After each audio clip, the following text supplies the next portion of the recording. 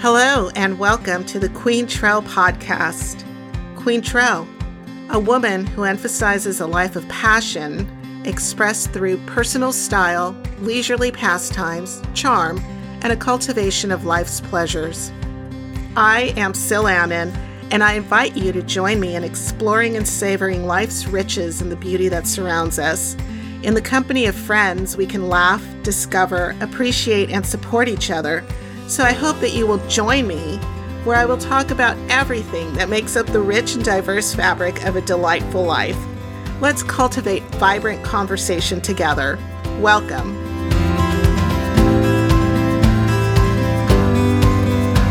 Hey everyone, I hope you all had a great week since the last time that we got together. I am so excited about being back on daylight saving time.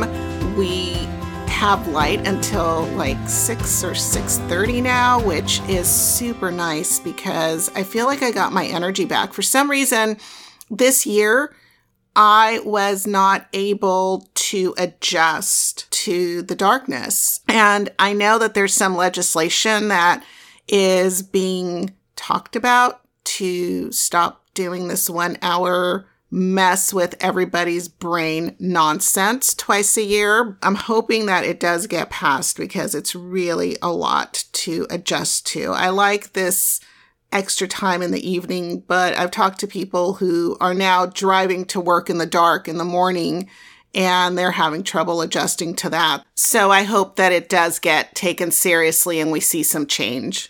Okay, so I'm just going to go directly into my Lists with Sofia episode. It's a randomized list of questions that I found online and decided to create our own list with it. And for some reason, it went super film heavy. So there's going to be a really long show notes section with all of these films and shows and whatnot that we talked about. And be sure to stay through to the end so that you can hear the bloopers. They're going to sound a little violent because we recorded this show in the office and got invaded by both of the cats who decided to go bonkers while they were in here. And we really can't shut the door because they do scratch at the door, and that's sometimes worse. And adding to the random noises that you'll hear on this episode are my squeaky chair that I need to replace really badly. You might hear the tortoise in his kiddie pool, which we put in the living room whenever it's too cold outside so that he can get his exercise, and he's very loud in there usually. And then you won't hear this until the bloopers, but I crashed eyeball first into a ledge, trying to get the cats to stop making so much noise. So that's all going to be in there. I thought that it was kind of funny, and hopefully you'll find it funny as well. I am fine. My eyeball can see just as well as it did before. But that's enough about the blooper section. Oh, and I almost forgot. I have a new warning. There is explicit content in this episode. Sofia and I, believe it or not, swear regularly, and some of it is in this episode. So you're probably going to hear an F-bomb right around the time where I'm talking about Laura Croft. There's about 4 or 5 swear words in here. So if you have sensitive ears, you have been warned. Otherwise, please enjoy this because it's a really fun episode. Okay, so we're doing another Lists with Sofia. Hello. Hey, Sophie. All right, we're going to get right to it. Now, this list, by the way, is just cultivated from a bunch of different lists online. It's not any specific one. I just kind of pulled questions off of all these different lists. So, the first one is, what would you like to be reincarnated as if you could come back? For me, I feel like I would want to be a cat. Or some sort of creature that I could be taken care of by a human and loved, I wouldn't have to care about work or school or anything. I just want to lay down and, purr all day long. Well, if you take a look at our cats, we have 2 cats, Echo and Cytherea. Cytherea is literally twice as heavy as Echo is. And they get into fights, and Cytherea can pounce. I mean, she's like a little sumo wrestler going across the back of the couch in this very menacing way. And she'll see Echo, and she'll like pounce off of the couch onto her. And it's like, oh my God, she's going to kill her. So I don't know that life as a cat is always going to be purring and being taken care of, although we do spoil our girls a whole lot. Yeah. I would just want to like sit in the sun as a cat, you know? Like that's so like, that looks so fun. Like just curled up in a ball, laying in the sunlight, you know? I mean, what? They spend like 16 hours sleeping? Yeah. Is that what it is? 16 hours of sleep time. It sounds nice. I don't even understand because Echo comes in at night and she starts bumping my shoulder so that I can wrap my arms around her and she can go to sleep. It's like, you've been sleeping all day and now you're going to sleep all night, but they do get spoiled. Mm-hmm. What about you? I think I would want to be a cat or a bird. I mean, just the idea of watching Echo, because Echo's the leaper, which is why we tend to talk about her a little bit more because she's just kind of like very active. Also the reason why she's half the size of Scythie. And Scythie's just very pensive, thoughtful, like she really, really tries to figure humans out. She's a very intelligent cat. Echo is more like she just wants to have fun and be loved. But we have this bookcase that is probably like 8 feet tall. And then we have a smaller bookcase next to it that's waist height. And Echo gets on top of that little bookcase. And then because the bigger bookcase is 8 feet high and the ceilings are about 9.5 or 10 feet, there's not a lot of space up at the top. And Echo will jump up on that little bookcase and sit and calculate. You can just see mathematical, algebraic equations going on behind those eyes. And she leaps in a single bound. I mean, I know this is what cats do, but Yeah. When you watch them, she leaps up there with just enough force and momentum and velocity to reach the top of the bookcase without banging her head on the ceiling. Yeah. And that is so amazing to me. Like, you know, I wish I could do math like that. Like, you saw how long it took me to figure out, like, oh, is that 3 feet or 3.5? Or is it 4 feet or 4.5? I don't know. It might be 15 feet, you know, which it's not. It's not that much. But I see her do that all the time. Just having that agility, I feel like that's a superpower that I want. Mm-hmm. I want the superpower and being a mathematical genius and understanding my body mechanics so well that I could just spring up onto things. And that's almost like flying. So that's why I would choose the bird as the second thing. If it was like, well, you can be a cat or a bird, I would be like, okay, well, which one's going to live longer? Because, you know, like the bird's only going to live for 2 years. I'll be the bird first, and then I can come back and be the cat. Yeah. Just watching birds, too. They, like, flap, and boom, they're up in the air. And I think my favorite thing is when there's certain wind patterns going, and you see the crows, you see the hawks getting up there on the air currents, and... Yeah, going in circles. Yeah. Yeah, I think it would be one of those two. It certainly wouldn't be a lobster. It was like, that was a weird movie. I don't know if anybody saw The Lobster, but... I was just talking about it, actually. It's one of those movies that you talk about, huh? What were you saying about it? Oh, I was saying it was a good movie, but there's that scene with the dog in it that's, like, pretty graphic. And it's like, oh, I did not think this would be in here. Yeah, we weren't expecting it. I think that was one of the things that they hid because a lot of people were not going to appreciate that scene. But it was also, that was his brother. You know, like he was mad at his brother. And I don't know. I'm not defending it. It was just kind of like, I don't know how I feel about this. I'm having some ethical issues with this. But it was pretty funny that people were, you know, showing up at this place, this compound that they could never escape. Mm-hmm. You can check in, but you can never check out type of place. Yeah. And he's like, yeah, if I don't find a love, I'll be a lobster. Yeah. And it's like, are you kidding? Well, it's the whole thing where, like, lobsters mate for life. Yeah. And I heard that lobsters have the potential of living forever.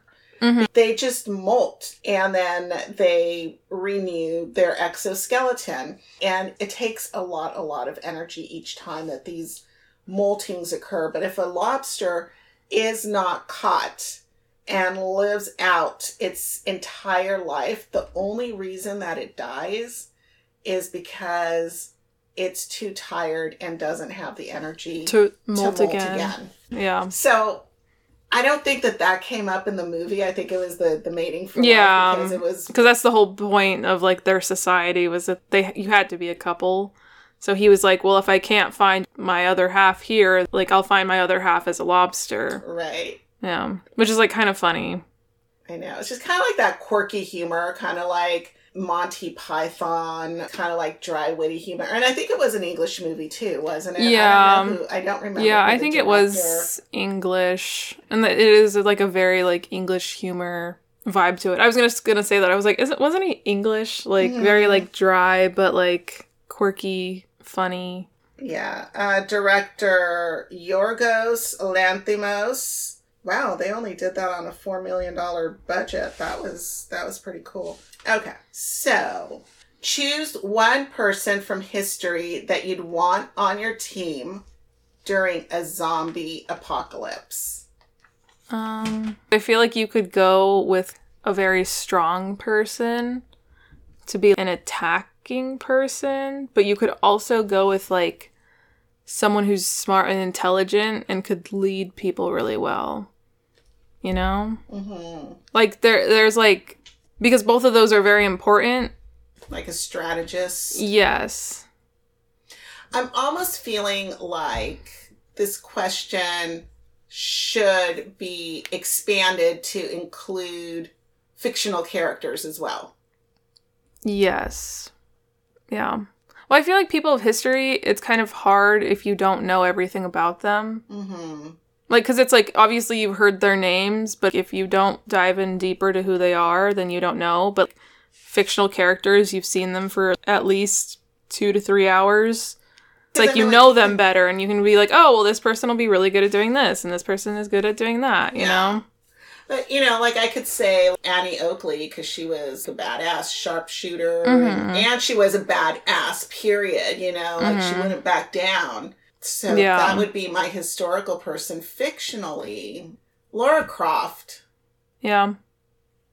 I think it would have to be Laura Croft because you just see when anything difficult comes up, anything dangerous, like she's not afraid of anything. Maybe even Hellboy. Although I think Laura Croft is more of a badass than Hellboy is. I mean, Hellboy spends his time trying to overcome his evil tendencies. And that's why he's so rough around the edges. And so that's incredibly commendable. Yeah. I mean, he didn't back down from the Tooth Fairies. But also that was on purpose because he knew he was going to get media attention. And he knew that it was going to go out in an explosion that wasn't going to kill him. Yeah. So, well, I feel like also you would need somebody who, if they did get bit, you could put them down. And I think it'd be very hard to kill Hellboy. Like if Hellboy became like if he somehow got bit, oh God, that would be terrible. Like absolutely terrible. You know? But it's like if Laura Croft got bit, you know, it wouldn't be as hard to kill her. Yeah. Yeah. Yeah, I mean like she's human. Yeah. But something else, like you take a look at these two characters, because I also was thinking of Riddick. Oh, yeah. Who is just a super badass too. But when you take a look at Hellboy and you take a look at Riddick, they're lone wolves. The only reason... they wouldn't want to help you. They wouldn't. And the only reason that they're part of a team is because there's something there in the end for them. Yeah. They're getting something out. It's like they're going into these team environments out of necessity versus... like community or want or... yeah. Whereas Lara Croft, she has a fucking team. Like, she's just like... yep, you know what? I can do this alone. I can do it with a team. It doesn't matter to me. And I will do things that put me in grave danger to save my team members. I mean, I will go back for that person. Yeah. On the same note, I would feel like I would want Harley Quinn from like the new movies. Mm-hmm. Because literally in Birds of Prey, they're on a team together. And I feel like she would beat the shit out of a zombie. Like, I feel like she would be like, what the fuck? Like, and just, like, kill them, Like, where's my bat? And she's, like, such a character that I feel like it would be also fun to have her even in, like, a like, critical moment in that. Like, just, like, walking around or getting supplies, I feel like she'd be very interesting just to talk to. But I also feel like she is capable of killing... also quite a psycho. Yeah, well, yeah. I mean, but she would be interesting to have on the team. I think she would be cool. I'm literally struggling to find a male character in any of these movies that is not like, the only reason I'm letting you be part of the team is because we got to get to point B and then I need your palm print. And then when we get there, we're splitting ways. Like, every single male character is like that. And, I mean, maybe, like, Sam and Dean from Supernatural. Because they do, like, team up with people. But, I mean, they kill demons, so I would assume that they'd be able to do it with... they'd be able to kill zombies. Yeah. Yeah, this is the zombie apocalypse. I'm thinking back on... not World War Z. Zombieland. Yeah, Zombieland. That's a good movie. That is, that's such a brilliant movie. I mean, the comedic timing on it, the lines, the characters, the storyline is tight. That's a really good movie. And normally I don't like zombie movies. World War Z was good, though. World War Z was good. It was short. I think it was under 2 hours. Those are like some of the complaints that I have about films is I'll watch a film and I'll go, this is so bloated. They could have tightened this up and made it so much of a better film if they hadn't had this scene that really slowed it down, like the scenes that you notice that pull you out of the film. Yeah, and then you're like, oh, how long is this movie again? Like, then you start thinking about other things that you have to do. You start thinking about, do I really want to even watch this film? Because it's like not really that good. This is time I'm never going to get back. Yeah. And then I watched World War Z, and I was like, man, this is so good. But they tightened it too much. So much. They over-tightened it. It really could have used another 15 to 20 minutes because it was hard to relate to the characters. Mm-hmm. And it's been a really long time since I've seen it, but I think Brad Pitt's character loses his kids or something, like his kids die or something. Yeah, there's he gets either separated or something happens to his wife and stuff, but it doesn't feel sincere. It doesn't feel emotional as it should have been. Right. That sense of loss is not there because they tightened it so much that you didn't get to see who the person was. Yeah, oh my god, I hate it when they do that, when they're like, oh my god, this is my best friend, and you're like, okay, well, show us how this person is your best friend and why it's so sad that you guys are going apart. Or this is my wife and kids. Okay, then show me, how much you love them, because seeing them for 2 minutes and then you going on your adventure doesn't make me feel sad in any way. Right. They're so tropey. They just throw them in there, and then they never mention them after. They'll mention them one scene after, and then it's like, oh, at the end of the movie, oh my god, my wife and kids, and you're like, oh, I forgot about them. Yeah, Or, they kill them off. And you're like, okay, well, I didn't even feel sad about that because this wasn't written, directed, or edited in a strong enough way to bring about the importance of these characters. And, Well, wasn't Brad Pitt a stay-at-home dad, too, in that movie? Yeah, and I'm like, seem like it. But it's also like, you're with your kids more often. Wouldn't you be heartbroken? It was so weird. I mean, even Deadpool showed much more emotion. I know. Yeah, it's so sad. About the loss of his girlfriend. Bro, that part was so sad. I didn't think they'd do that, and they did. You're crying for Deadpool. Yeah, you're like, oh.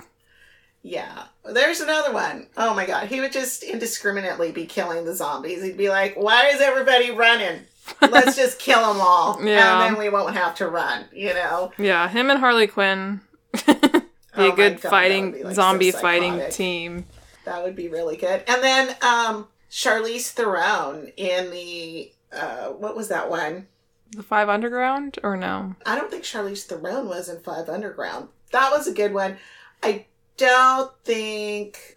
No one in there, no. You know what? Nobody in that. I wouldn't want a single person. That was a great movie. But I don't think any of them reach the level of me going, yeah, if I was being attacked by zombies and had to figure out how to strategize, like even the guys from Ocean's 11, 12, 13, 11, 15. 12, 13, 14, 15, 32, I don't even think any of those, but no, the Old Guard. Oh.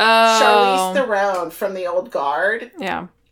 I think pretty much every single person in there because they were fighting some serious crazy stuff. Mm-hmm. And they were really good at it. Yeah. And another one where it's a strong female lead. Mm-hmm. This is almost turning into women would be better in the apocalypse than men. I mean, honestly, another one where you have this strong female lead and she is the ultimate team player, and all of these ones with the male leads.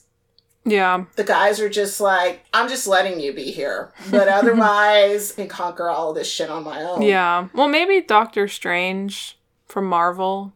But he's all-powerful multiverse man. I feel like that's a little bit cheating because it's just we could just go to a different time and this would all be over. It's zombies. Yeah. I'm okay with that kind of cheating.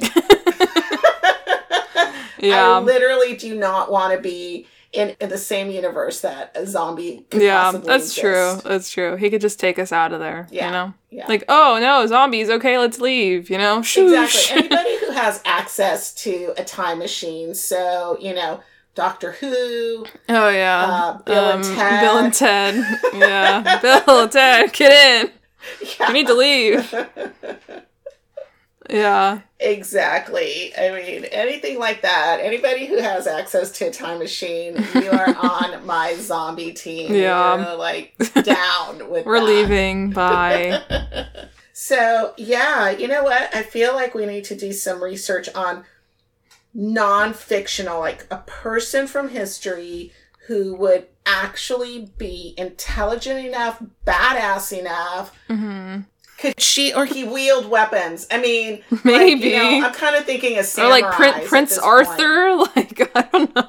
I don't think there's anybody. I have to bring up another one. Xander Cage could probably kind of take on zombies. But he's another one of those where it's lone wolf. I'm grumpy because I'm lonely, but I'm badass. Yeah. And I'll sweep you off your feet. Yeah. Yeah. Okay, what is your favorite movie and why? I don't know. This is a really hard question. I know. Which genre? What, Yeah, I feel if it was by genre, it'd be a little bit easier. I just saw the new Batman movie, and that was really well done. Is this a new favorite movie? I don't know. Yeah. I don't watch movies frequently enough. I think I just mentioned several that I like, and they're old, I mean, the Old Guard and 5 Underground are newer. Yeah. I mean, there's, like, comfort movies, too. Like, I really like Finding Nemo, but, like, it's not my favorite movie because it's well acted. It's because there's memories associated with it. You know, there's, like, those types of movies, but then there's other types of movies, like Romeo and Juliet. Like, that's a good movie because it's beautifully shot and beautifully directed. Like, it's good to watch, and it's really fun, but it's not my all-time favorite movie. But I would get a DVD disc of that, you know?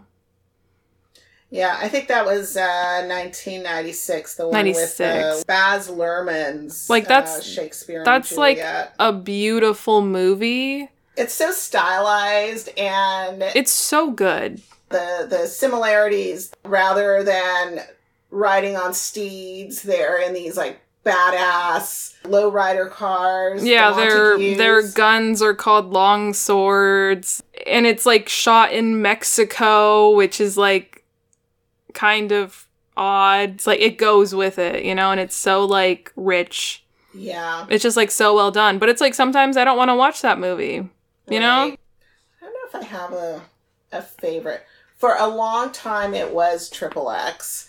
And I know that sounds really silly, but I love cheesy movies. And I mean, that is like as cheesy as you can possibly get. Yeah.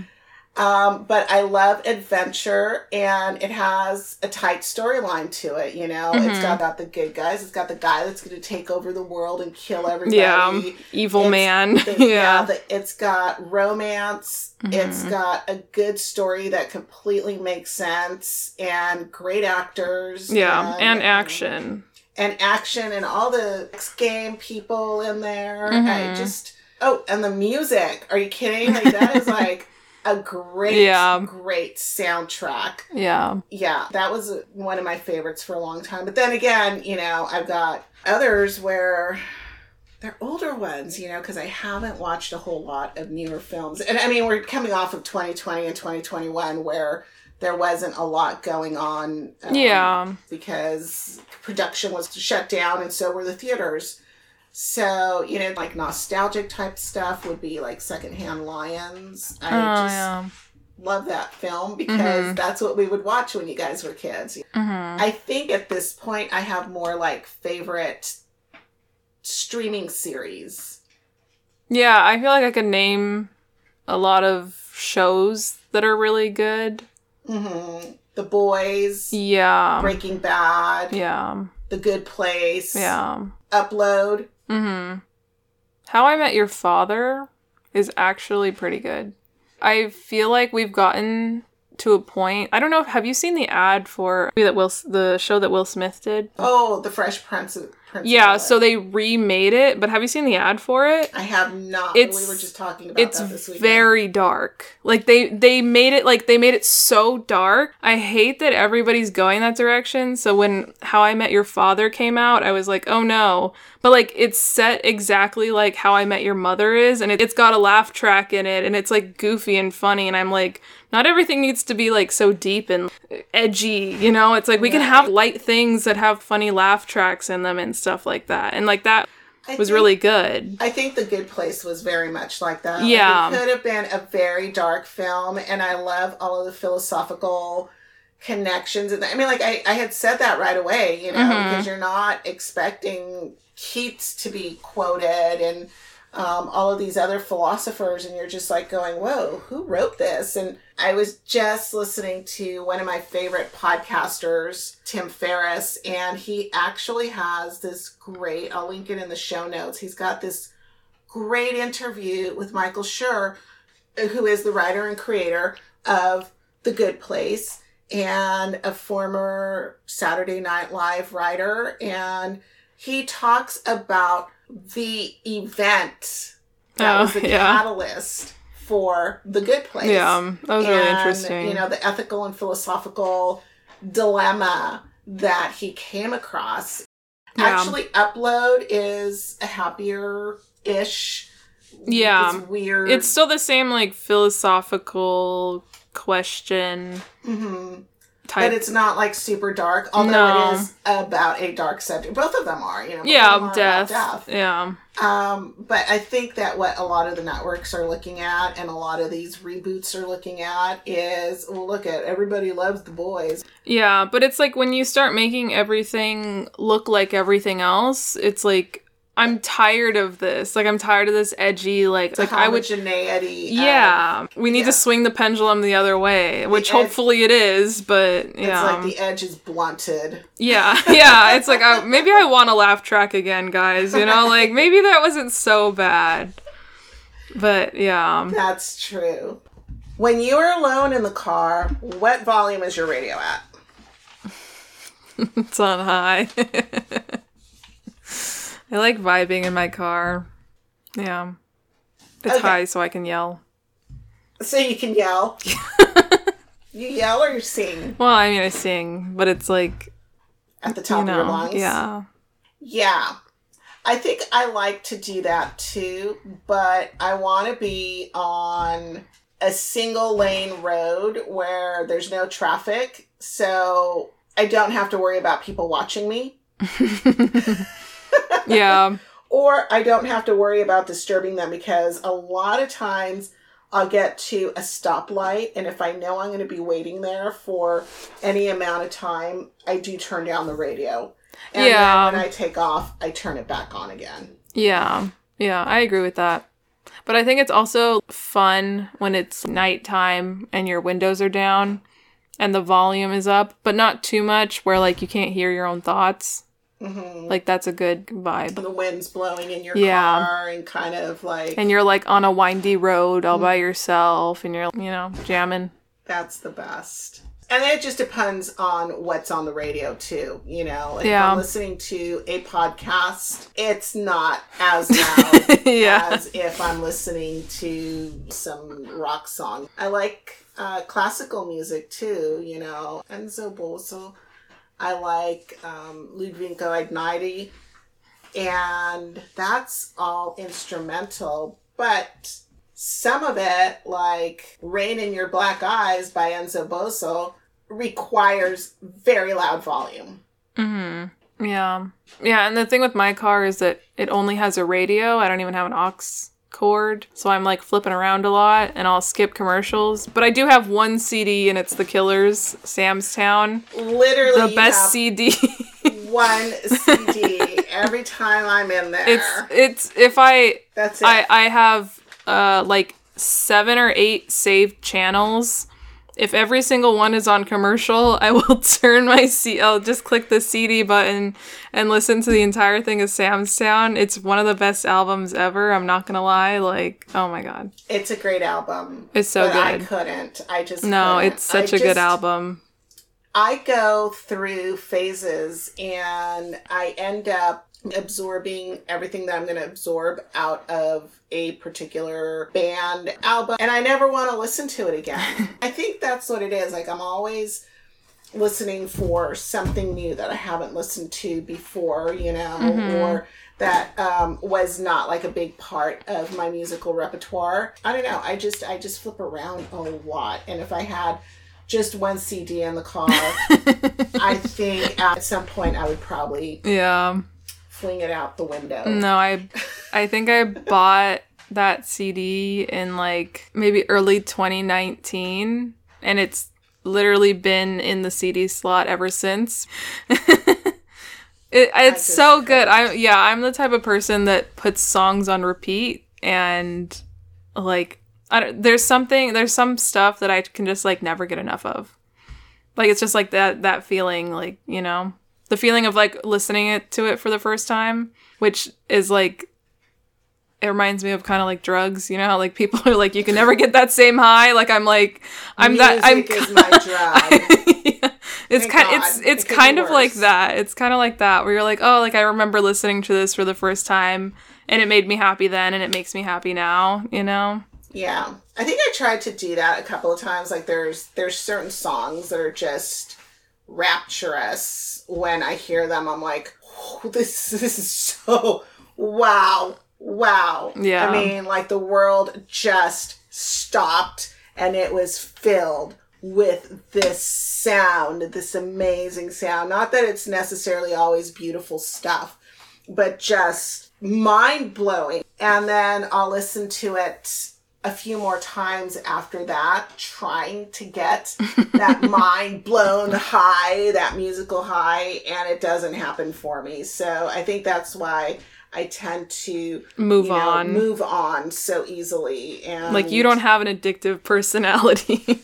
I don't. I feel like I do. I feel like the stuff that like I do sometimes I get really obsessed over, and then I can't focus on anything else. And I think now that you said obsessed, I think there's a difference between addictive and obsessive. And I don't know. I just, I don't have to watch things over and over again. And it's not like I get bored. I don't get bored very easily. It's just that, I got everything I needed to get out of something or desired to get out of something. Mm-hmm. And I'm ready to go and see what else is out there. What's the new show? What's the new song? Yeah. Like, blow my mind. Let's go. Yeah, there's certain stuff where I'm like that with, but I feel like music and like TV shows and movies, I really like the roots, I have to be in the right mood. Like you and I like to watch Last Holiday. That's such a good movie, though. That is a really good it's movie. It's so cute. And I know that there's 2 versions out there. We like the one with Queen Latifah and LL Cool J in it. It's so good. That's our at least once a year, sometimes twice a year, girl movie that we'll just sit down and order takeout, do our nails too. Mm-hmm. Okay. One more. You can visit any fictional time and place. Where is it? I feel like it'd be really cool to be that guy in that Walking with Dinosaurs show. But I don't want to die. Like, that would be really cool if I just had a shield or a bubble around me and I wouldn't get killed by dinosaurs. I know that film is like 20 years old. It was on a VHS tape, but when you were a kid, that would be cool. The show Merlin, like going back to King Arthur times, that would be cool. But again, I wouldn't want to be killed or really be a woman in that time. Yeah. Like, that's the thing with time travel, is that really, if I would do it, I would want to be a white man. Because I just, like, it's like you would be probably the least preyed upon. Especially just being a woman and a woman of color, it's not a good thing. Well, also, it just depends on what you're thinking about, Like, again, we limit ourselves. I think that we need to be as unlimited in our thinking as we possibly can to get the greatest number of positive choices or possibilities. And I think that what happens when people say, where would you travel to in the past if you could? We think of these busy places. But what about places that were completely unknown? Just so many places in the world. But I would like want to talk to them. Like, I feel like that's what would like limit me, is because I would want to talk to these people and be like, what's it like? Like, what is your life like? I would want to like follow someone around. To Native Americans. Because I couldn't. I mean, I guess that would be a different thing if I could actually speak to them, because they didn't know English. So you would be limiting. So that's a different thing, though. What if getting into that time machine and going back to a specific place? Yeah, if I could communicate with them, to communicate with whoever it was in that specific place. Yeah, then that would be a different. And so that might not be so bad. I mean, it would probably be much more. Like they were roughing it a little bit more. But, like literally I would not be wanting to go anywhere where the Aztecs were, because I'd be worrying about they'd sacrifice me. Yeah. But yeah, going to like Tenochtitlan, like that would be spectacular to see. I didn't know you spoke Aztec. But like that is so cool. It was a lake. Entirely a lake. And they were able to fucking like get shit done. The reason why all of these Native American tribes are out in the desert, like in California and Arizona and New Mexico and stuff, is because the Colorado River used to run through there. And so where they're set up was riverbanks, but we have moved them so much that now it's just dry, broken desert. Isn't that crazy? But like how like it would be so cool to go back and be able to talk to the people and like see what they were doing, you know? Like, and just the canals, like that's just like it's insane to me that they were able to like build such a big civilization. Yeah, but we need to get back because like it was the just question though was if you could go to any time, fictional time and place. Fictional? Mm-hmm. Yeah, that's why I said like Merlin Arthur. That's a movie or show. Yeah, I'm kind of thinking of, like Limitless and Jumper. Any time where you could do something like that. Yeah. Bradley Cooper just takes a pill, and by the end of the day, he's got his freaking novel written. Yeah, his whole house if I is could. Clean, and, oh my God, like if I could do that, that's the time and place I would like to live in. Yeah. So that's one fictional place. Harry Potter's world would be kind of cool. Or Doctor Who.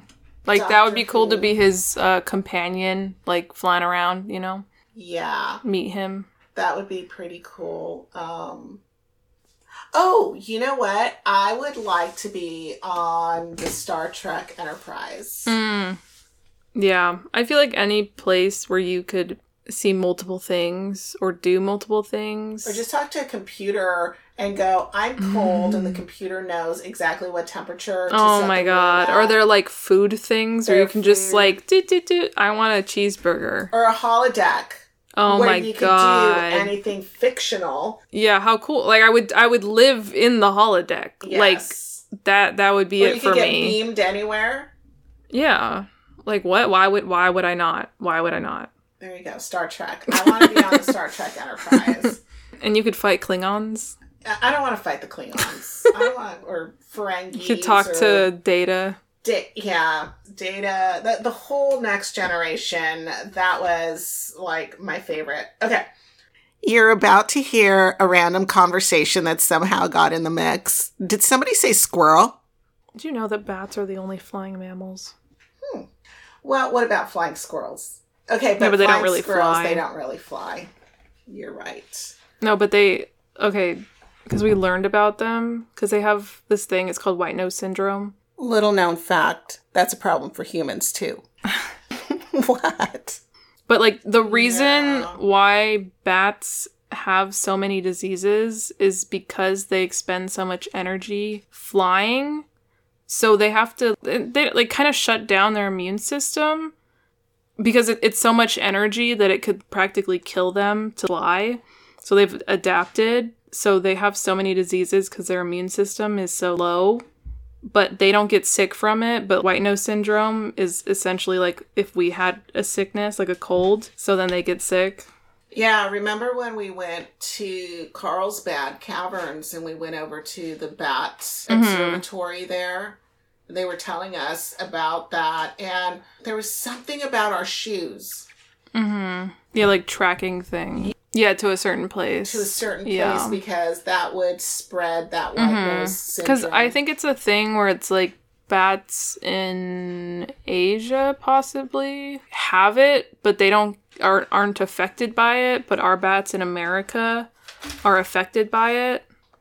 You know? There was like something like the Mexican free-tail bat. Isn't that what we have here? Yeah. What? No? What are they called? You would know, you're related, huh? Yeah? What do you know about bats? Okay, let's see what else. If you could write a textbook, what would it be on? I feel like it would either be on like animals or like the environment in general, or it'd be something fun like crochet. And there's like no in between. Is that actually a class? What, crochet class? Crochet would be like home ec, which doesn't exist any longer. Yeah, but how fun would it be to have like an entire class? You know how they have like drawing classes or like pottery classes or jewelry making class? Crochet art. It would be part well, of the maybe it art would be more like fashion, making clothes or making like textiles. I feel like it'd be more like a textile thing. But it would be exclusively focused on crochet. So, like, you would make clothes. It would be designed. So, you know, there's that's true. fit 'em. Yeah. So that sounds like something or like bags, hats, purses. That you could do there. But I've also seen some amazing crochet art, you know. Yeah, like, you could do that too. There was somebody in Mexico that was crocheting these gigantic panels with roses on them, you know, like the embroidered like the dresses, but they were putting them on buildings and stuff. And it looked really kind of neat. It could be like a yarn class because you can also use it to like make you can make like rugs with it. Like it's like they have like handheld ones where you like make holes and stuff and then like you put a little bit on that side and a little bit on this side and then like you can make a design. But then they also have like these almost like they're like kind of like guns and they can like do the same thing but it's like machine done. Or it's called like punch hole or something. I remember they used to sell kits when I was a kid and it was a net and they would be small pieces of yarn that you would put on the end of this hook. And you would push it through one of the holes in the net and it would catch and you'd pull up. There was a release. Yeah, it's kind of like that. So your textbook would be on crocheting. If I wrote a textbook, I think it would be definitely on critical thinking, ethics, that would be good. Moral dilemmas. And I definitely make it like really interesting, you know, stuff like really like The Good Place because that was pretty funny, you know. You just think about the stuff that kind of bothers you. Or if we were being good, in quotations, you know, if we were being thoughtful, if we were being actually there for another person, we wouldn't do certain things that would actually harming that person. So for example, so say this is the ethical dilemma. You've got this pattern going where somebody does something nice for you and they have all of these health problems that are related to obesity. And they, you know, they're constantly complaining about their weight or their blood pressure or how the doctor told them that they needed to, you know, start exercising and lose a little bit of weight. But every time they do something nice for you, you get them chocolate or you get them a baked good or you buy them lunch. And the person really appreciates it and it makes you kind of feel good because you gave them something in exchange for whatever it is that they did for you. But is that ethical? Yeah. Because you're contributing to their health problems, even though it seems like something nice, you know. And I think that we need to be a little bit more thoughtful about that. I think I lean towards writing something on critical thinking because you see how much social media has taken away the need to think critically. So there's a lot of assumptions. There's a lot of statements that are just made for argument's sake, and then the argument revolves around making a flimsy, unsubstantiated statement seem like it's correct, and then everybody else goes, oh, that's plausible. Yep, I'm going to get on that bandwagon. Yeah, like groupthink. I just think that it's really something that needs to be taught. Like, when this happens, you need to do some research because this might not always be the case. Or, like, informing people about how statistics and research is done would be a very good topic to talk about. Like, a good textbook topic. Because I think a lot of people don't understand how research is done and how scientists get to certain numbers. And then they're, like, spewing these facts that are, like, technically correct, but not in the way that they think they are. You know, where it's like, this is one study and you're acting like this is the entire world type thing. You distill a whole entire situation down to a single study. Yeah. Yeah, you can't. I think that would be also a good, I mean, more that would be like a book, but Or, a chapter. I think like a chapter in a textbook of critical thinking and understanding your subject matter when you're speaking on it. And I think it would help a lot with, things like, are you predicating your entire argument on this particular issue based on strong feelings or based on understanding the ability to listen to somebody else, like truly listen to learn and to understand versus listening to respond? Would be another great chapter in there. So I just think that there's a little bit more need for that, and that's what my textbook would be about. We could co-write it. We could co-write it. I think that would be so freaking awesome. The mother and daughter team of ethics and morality. What was your best class in school and why? Okay, I think we need to narrow this down. Let's go with... Like high school? High school. Like that I got the best grades in or that I liked the most? Because the best grades was English. Because I'm pretty smart. Don't hate me because I'm intelligent. Other than vocab tests, which my teacher decided that she'd give us like 10 words one day and then 10 more, and we had to remember the first 10, the next 10, and then like it would continue till we had like 100 words and we had to remember all of them. Like, I'm not very good at that, but everything else, I'm pretty, like, I'm good at reading comprehension. I'm good at writing, like, whatever else you do in English class. I'm too sexy for this class.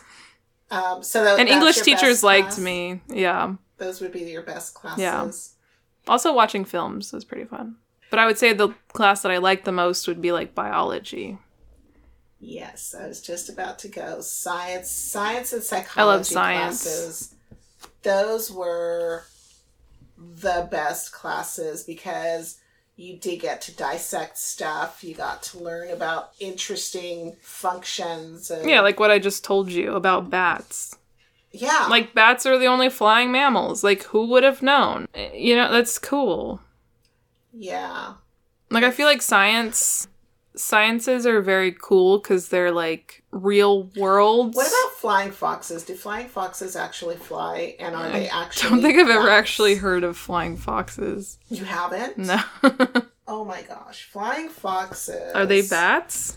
Well, that's what I'm just about to look that up because they're enormous. I've never seen one in person because they live in South Asia, Southeast Asia, Australia, East Africa, and some oceanic islands in the Indian and Pacific Oceans. So clearly they are not a thing. I see a picture.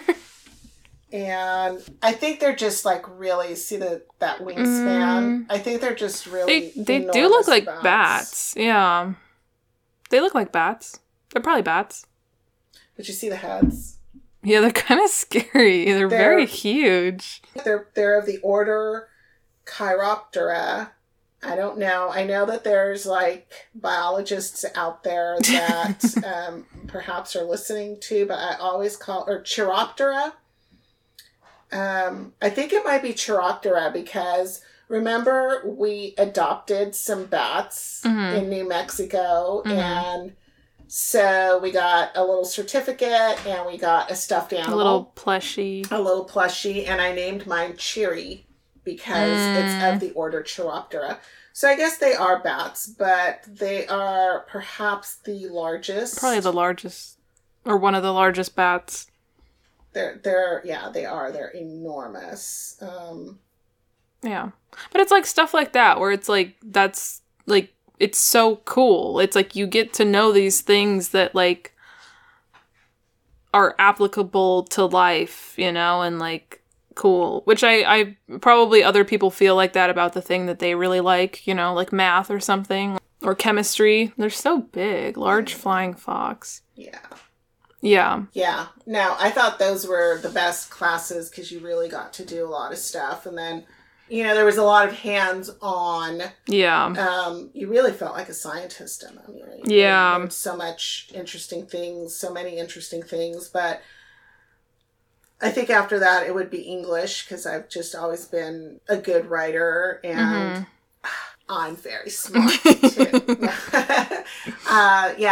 English or my language arts classes were right up there with science, and then really math right after that because I did enjoy math also.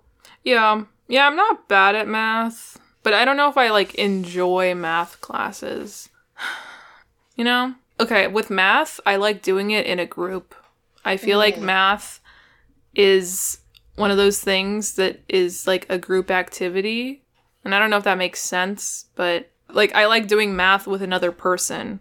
Kind of like chemistry too. I feel like chemistry is one of those things where I feel like it's a group activity, which is kind of fun in some senses, but sometimes it's very annoying. Mm-hmm. Yeah. Groups can go, especially in school, in classes, when you're assigned to groups, they can go either way, especially if there's somebody in the group that is just not pulling their weight. That's it. That's enough strain to really make it unpleasant. Yeah, that happened a lot in English because most of the time when you're in a group with people, nobody wants to claim to be the leader. So most of the time I would do it because no one else would do it.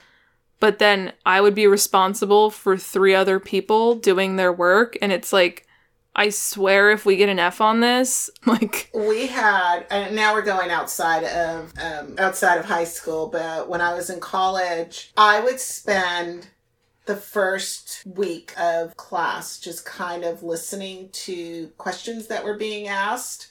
Who was asking them, the caliber of the question, how intelligent these people seemed. And then I would choose those people to be part of my study group. So I mostly got really hardworking people, and we were acing exams because we kind of split up the research that needed to be done. It was you're going to research this, and you're going to research this, and you're going to research this, and then we'll come back and we'll study each other's notes because we're going to get the nitty gritty. And of course, we read the textbooks and all of that too, but that was really important and probably the linchpin in getting us these above average grades in all of these classes. And there was one time where we'd already had the group for at least 2 tests. And the teacher was wow, you guys are doing so great. And, we did work really hard on them, but it was that team effort that really pushed us over the top. So this one girl came over and was like, hey, can I join you guys? And there was kind of a little bit of, I don't know, we've already got 2 tests behind us. We're a really good team. And you might mess up the dynamic. Yeah, you just never know. But, she negotiated well enough, and so we let her join. And she literally did not provide any notes. She was assigned some research, and she's like, yep, I'm on it. I'll take care of it. Didn't do that part of the research. The rest of us had to scramble to get that. She took our notes. And she got the highest grade in that class that she had ever gotten. And every single one of us were so pissed. We just glared at her, and she was coming over trying to explain I don't even know why she even thought that there was anything to explain. And we're you're out, that's it, Yeah. And I felt a little bit bad, especially with philosophy class, so is it okay to, kick this girl out because she didn't pull her weight the first time? But it was just that kind of if you're going to succeed, you got to be willing to do the work, and you got to be better than just average. And I was really surprised. We'd get into conversations about class, and I was always I want the best grade in the class. And I remember this one girl goes, I just want to get C's. I don't care. I just want to get through here with a C average. And I'm like, what? Why are you even here? Yeah, it's really odd when you like find that person that's just like content with being just okay, and you're like, what? Why? Like, why? I know that there's been like this big push, like if the best that you can do is a C, and I get it. That is true. But you should try. Like, you should be trying to get a good, like, what is it? Reach for the moon and land among the stars or something. It's like, your goal should be an A. But if the best that you can do is a C, then that's okay. But you should be trying to get that A. Right. Like you said, you have to put the effort in rather than going, I'm okay with mediocrity. Yeah. Because, I mean, life is so dang short. There's just not enough of it to settle for mediocrity. Yeah. And if you tend to settle in a lot of places, you're letting other people tell you how to live rather than living your best life. You're just not going to. Okay. What's the best book you've ever read and why? I would say a book called A Tale for the Time Being. It's a book that I got when we were in a book club. We exchanged books during the holidays, and it was one of the books that I got. It's kind of two stories. It's about a girl who is in Japan, and this woman finds her belongings because of the 2012 tsunami earthquake thing that happened. So like this lady lives on like an island somewhere, and essentially like all this stuff washes up onto her beach, and she finds this like young teenage girl's diary and is able to like go through it. And it's kind of the story, it's like a dual story of both of them. So each chapter, it's like either or. The woman tries to find out who this girl is, and it's just kind of the story, like a parallel story of both of them with like very different lives. Yeah. So she finds the diary. It's like, are they kind of going through the same sort of thing, but from different perspectives? I wouldn't say so. I don't know. It's more like the woman is trying to like figure out this girl and figure out like her story, and like she tries to find out who she is and like what happens to her. I mean, they kind of are like connected, I guess, like spiritually. There's like some like spiritual elements in it like later on in the book, but I think I remember when you got that book, because it's the book club that both of us are in, right? Mm-hmm. What is it? Smart, sassy, and always smart-assy book club. I remember you telling me that you really liked that book. Do you remember when I was working and somebody cleaned out a drawer that had stuff that had been in there for years? And most of it was tossable, but there was a journal in there. Oh, yeah. And I pulled it out, and I didn't have time to really like go through it. And my intention had been to figure out whose it was so that I could get it back to them, because journals are very personal and important to the person who wrote it. So I brought it home and I started reading it, looking for the name. There was no name anywhere, nothing to identify who this belonged to. And it was a man's. He worked, I don't want to mention what it is because I'm pretty sure I know what organization he probably worked for. And it was probably the most interesting book that I have ever read in my life. And it was like having a piece of somebody's mind in front of me, and being a scientist studying, like sociologist / psychologist, studying what this man was talking about, and just seeing the world from this male perspective that was just very open and genuine and insightful. I wish I could get the journal back to him. And apparently he had a whole 2 pages on his favorite pen and why he chose this pen and all of the other pens that he had chosen prior to that, and the various mechanisms that allowed these pens to function the way they did, and what the weak points were, why he decided not to choose those pens, and why he decided to choose the pen that made it to the top. And then he had quite a few pages and several passages throughout about organizing. He was very keen on organizing his life. He had a journal for everything. Like he had his one journal for each one of the projects that he worked on. He had a journal for tracking things that I would kind of consider mundane. He, of course, had one for tracking his diet and his exercise and his weight.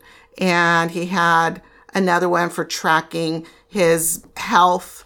And apparently he had so many journals, was talking about having this huge organization system that was going to require him to clean out his garage and put in bookshelves so that he could put all these journals in a nice organized manner and be organized within the journals themselves and be organized in the type of journals that he used and be organized in the type of writing implements that he used. And he was just going to completely organize his life. But it just seemed like the more he tried to organize, the more he tried to control, the more out of control everything seemed, because, of course, the world is constantly in flux, right? Things are constantly changing, and that wrecks your ability to keep this organizational quality about your life. And that was really difficult for him. So I'm going to have to read that book, because at first I felt bad that I was reading this journal, because that is not a good thing to do ever to people. You know, I literally have never read anybody else's journal, but there was nothing to identify this person at all. Reading it was kind of going into this investigative detective type of mode. Which is like exactly what, like the older woman finds this journal and she's like, well, I need to figure out who this girl is and how I can get it back to her. But then she ends up like reading it, you know? Yeah. See, that made me feel a little bit better about it. I still have it, and I wish I knew who this person was, and I don't want to put any more information out there than that, because I don't want to breach his his privacy. Thank you. I don't want to breach his privacy. Do you have any other books? I mean, I haven't read a lot in the past few years, so most of my stuff would be like YA. Hunger Games, honestly, is a very good book. The first one. I'll say like Maximum Ride was also really good. Also YA, but that entire series is good. Anything else? Holes was good. Fight Club's good. There's a book called 101 Cupboards, which was my favorite book when I was younger. It's like, I think they move into a place, in like a weird place, and they find like in the attic, there's 101 cupboards on this one wall, and they essentially go to different places, and it's kind of like a fun like fantasy book. Like they're portals? Yeah, they're like little portals. Yeah, like one's like a little mailbox, and like sometimes they get letters through it, or like they walk through like a forest and stuff like that. Mm-hmm. Yeah, Maximum Ride, of course that was going to be fabulous. It was written by James Patterson, who is a genius writer. They did start to make a film series of it, didn't they? Yeah, they did. I didn't watch it, though. I'm a little scared to watch it, honestly, because... It always gets ruined. I don't want to be that person, but it's like the books are so much better than the movies. You know, most of them will be. Well, I don't think you're that person. I think it's true of anybody, because the book allows your imagination to fill in a lot of blanks, and it provides more detail, but in a more nebulous way, so that the character that you see is your character, who you would like or who you would dislike, or the scenery that you see, you attach your memories to it, those great places that you've been to, or those, you attach your emotions to it too. So there's a more intimate quality to reading a book than there is a film, because what's in a book does not transfer exactly to film. Yes. And somebody else will have to fill in those blanks, what the character actually looks like, what the scenery actually looks like, what the mood actually is, their interpretation of that. And so now they've taken away your ability to interpret those qualities. And because an entire novel is often crammed into 2 hours or 2.5 hours, there's a lot that's missing. So they'll do stuff like in The Perfect Storm, which is a great book by Sebastian Junger, who is an excellent journalistic, stylized writer, because he was a journalist for a long time before he became an author. But his books are succinct, clear, very matter-of-fact, strongly journalistic, and just amazing to read. All of the detail that he puts in there. And they're not super emotionally laden. They're just very crisp and clean. The Perfect Storm is one of those books. But in the film, they took things that were in several chapters and stuck them in one single scene. So somebody got...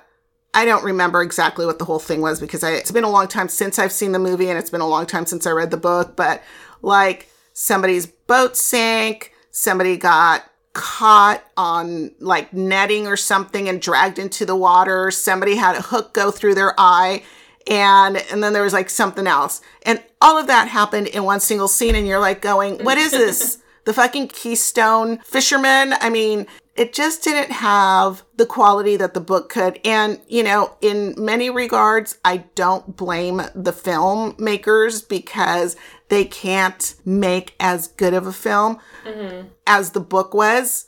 But at the same time, don't do stuff like that, because especially like avid readers are already done with the film when stuff like that happens, And then, like I was saying, when you fill in the various qualities and details, you know who your character is. And like the first 3 books of Stephen King's The Dark Tower series are excellent. They're such great fantasy writing and thinking, and just these rich, diverse characters that he fleshed out so well and created this amazing storyline, these amazing worlds that the characters live in, and you really care about them, and they're magnetic and dynamic. But just about everybody's mind who read that series, Roland, who is the main character in that series, was a white man who, in many regards,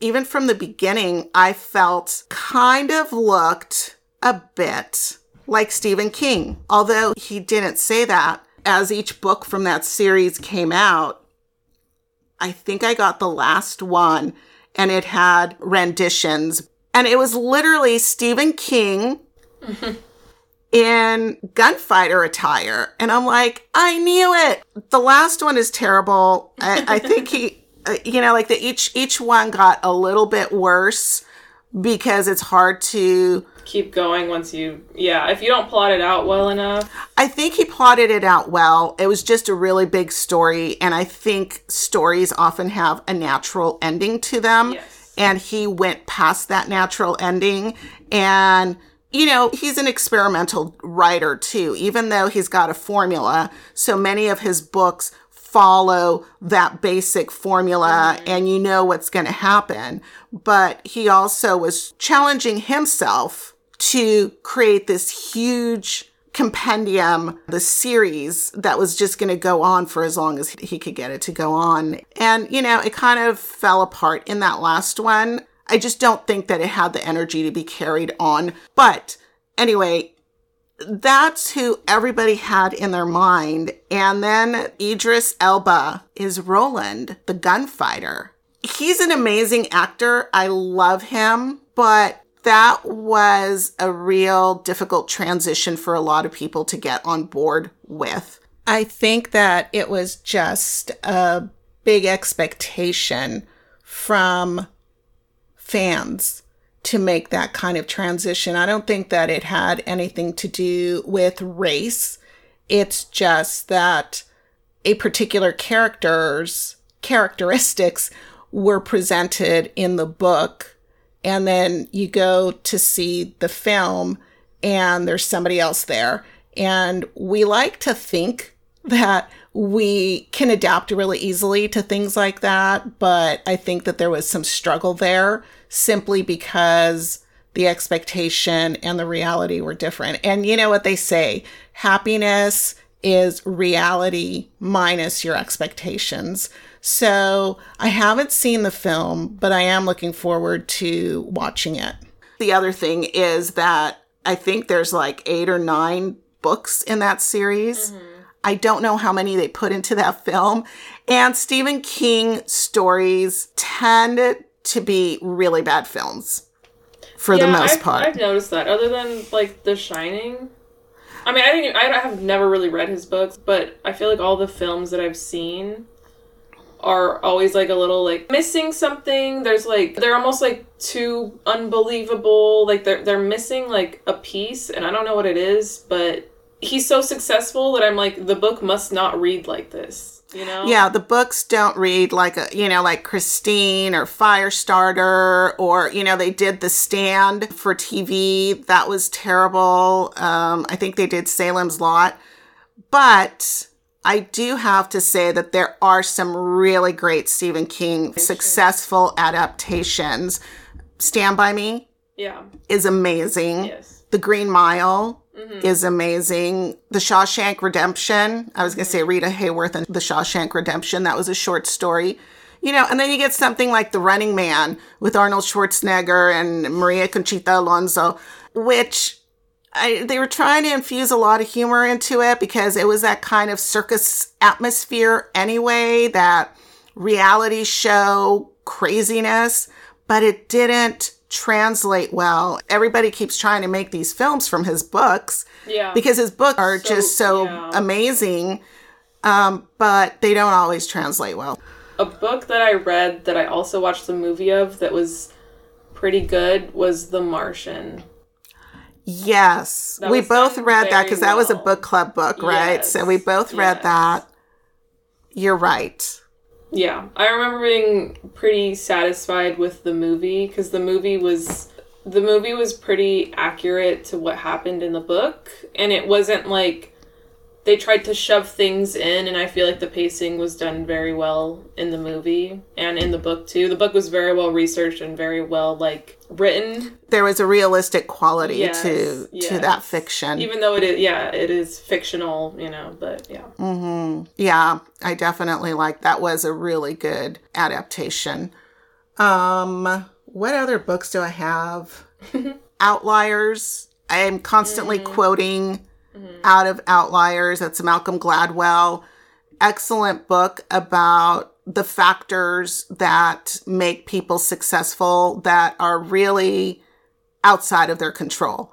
They have to do with either the time period that they're born, the hockey players that were born at the beginning of the year and end up getting like an extra year of practice because they're too young to be in a league. Yeah. So when they're accepted into the league, they're already bigger and faster and stronger than the younger kids. And so they somehow end up being like these superstars. And when you take a look at National Hockey League players, the majority of them have birthdays within that first quarter of the year. And then, like the Rockefellers and the DuPonts and all of these very wealthy families coming from when the industrial era was beginning, and the opportunities were there for them to make all of this money. Jobs too. Like it's kind of like right place, right time. He also had the right amount of money. He was in California. He had access to things that helped him. Like a lot about like your life is made up before you were born. Like, a lot of it is based on the circumstances. Luck of the draw. Yeah. Because if you weren't born in the same place that you are now, you really would be a different person. If you had different parents, you know, if you were born in a different time period, everything could change. You could be one of the most famous people, just depending on where you were born, who you're born to, and what location geographically. Mm-hmm. Yeah.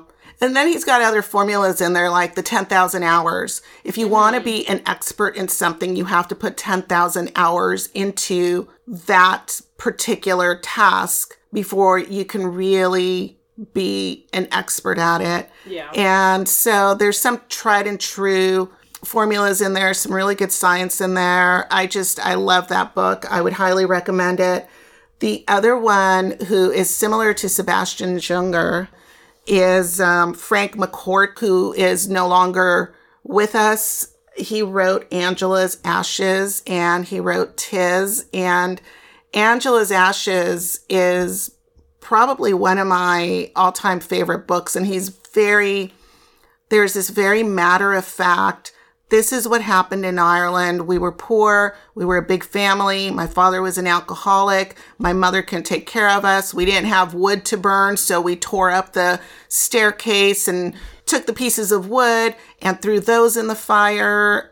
Just a really good read. Historical, accurate, autobiographical, just excellent. And it's really hard, I think, to take a hard, harsh subject matter like that and put it into words and a perspective that does not leave the reader an emotional mess or wanting more clarification because the writer got so emotional that a lot gets lost in the descriptive qualities versus the solid facts of the story.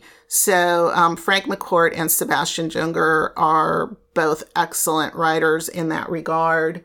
And then I would say, I'm just going to do one more, maybe unless something that you say triggers another book, but I would say The Wind in the Willows. I don't care how old you are. That is an excellent book by Kenneth Grahame. And I love the story of the rat and the mole. I love that gentle, idyllic quality. They're rowing on the water. The mole is doing spring cleaning and the river rat goes down to help him. And they meet Mr. Frog or, the Toad, because I think that's like the Disneyland ride, isn't it? Mr. Toad's Wild Ride. Yeah. Mr. Toad steals a carriage and in the story actually does go on this wild ride. And, that's another thing. I think it's kind of nice to have a connection. So many people go to Disneyland. It is not the happiest place on earth. It's like very stressful to me. It's too crowded. But I do have fun on the roller coasters and the rides. But Mr. Toad's Wild Ride is based on the Toad from The Wind and the Willows. And it's nice to have that historical background because it connects you a little bit more with the experience. Yeah, it's just beautifully written. And I think that might have been the only book that he wrote, or maybe the only children's book. He wrote it for his kids. Mm-hmm. Kenneth Grahame had a pretty tough life. And for, him and Robert Stevenson, both of them were very sickly. Robert Stevenson wrote, not Treasure Planet. What is the... Treasure Planet is based on the book that he wrote. Treasure Island. I think he also wrote Dr. Jekyll and Mr. Hyde. I'm going to have to check that. But these were two incredibly sickly people that had tough childhoods growing up, and they created these amazing stories. So, The Wind in the Willows is a very special book. Mm-hmm. Yeah, it's a good book. Any other books? I don't think so. And also, I need to correct, earlier we said that the name of one of the films is 5 Underground. It is actually 6 Underground. I don't know who we killed off. We killed somebody off, one of the members. But yeah, it was 6 Underground. All right. I think we're done with our questions for this episode of Lists with Sophie. We will see you next time. Bye. I hope that you enjoyed that episode and take some time to dive deeper into some of these questions yourself, as well as check out some of the films that I've put in the show notes that you might not have seen. Please send me your responses to these questions. I want to know who your zombie fighting team or partner would be, fictional places and time that you'd like to visit, and the textbook that you would write. Please keep your questions and suggestions coming. If you enjoyed this episode, it just takes a second to rate it, and it'll help move it up closer to the top of the searches so that my friends and I can reach more people. There's much more to come, including many more in the Company of Friends talks. Be sure to follow me on the socials and on the .com, where I post updates, upcoming topics, recipes, and lots more. You can find me on Facebook, Instagram, Twitter, and the .com at The Queen Trail Podcast. That's TheQuintrelle podcast. Don't forget to stay tuned for the bloopers at the end. I am Sil Annan, the Queen Trail, and until next time, I wish you the best zombie fighting partners, passion, courage, grace, elegance, and beauty. Are we done? My butt hurts. Closer to what you want, because there's so many. I'm sorry. My butt is literally... Yeah, but you just totally made noise over my response.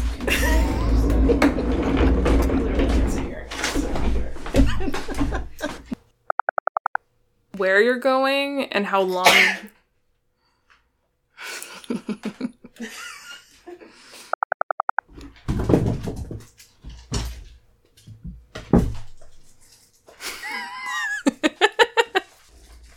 She rabid. Echo is killing a pickle, a catnip pickle, and has decided that she just wants to murder it, and so she is the zombie kitty at the moment. Oh my god, are you okay? Yes, I think so. You didn't lose your eyeball? I almost did. Oh my god. I might have a black eye tomorrow. God, what was I saying? Bro, I'm trying to speak. Hey! Throw something at her. She knows. Did you see that? Oh, she's gonna throw something at me. It's because I do that sometimes with my shoes. With your shoes? Well, I don't hit her. Throw a paper towel, wadded up paper towel. Well, sometimes I'll throw a sock at her and she'll just look at me like, "Oh, you really thought that was gonna make me move?" Like. The church bells are going. But it's 11:23. It's very odd. Probably because of the time change. I'm thinking, I feel like it's some weird random time and they're going off, but they're pretty.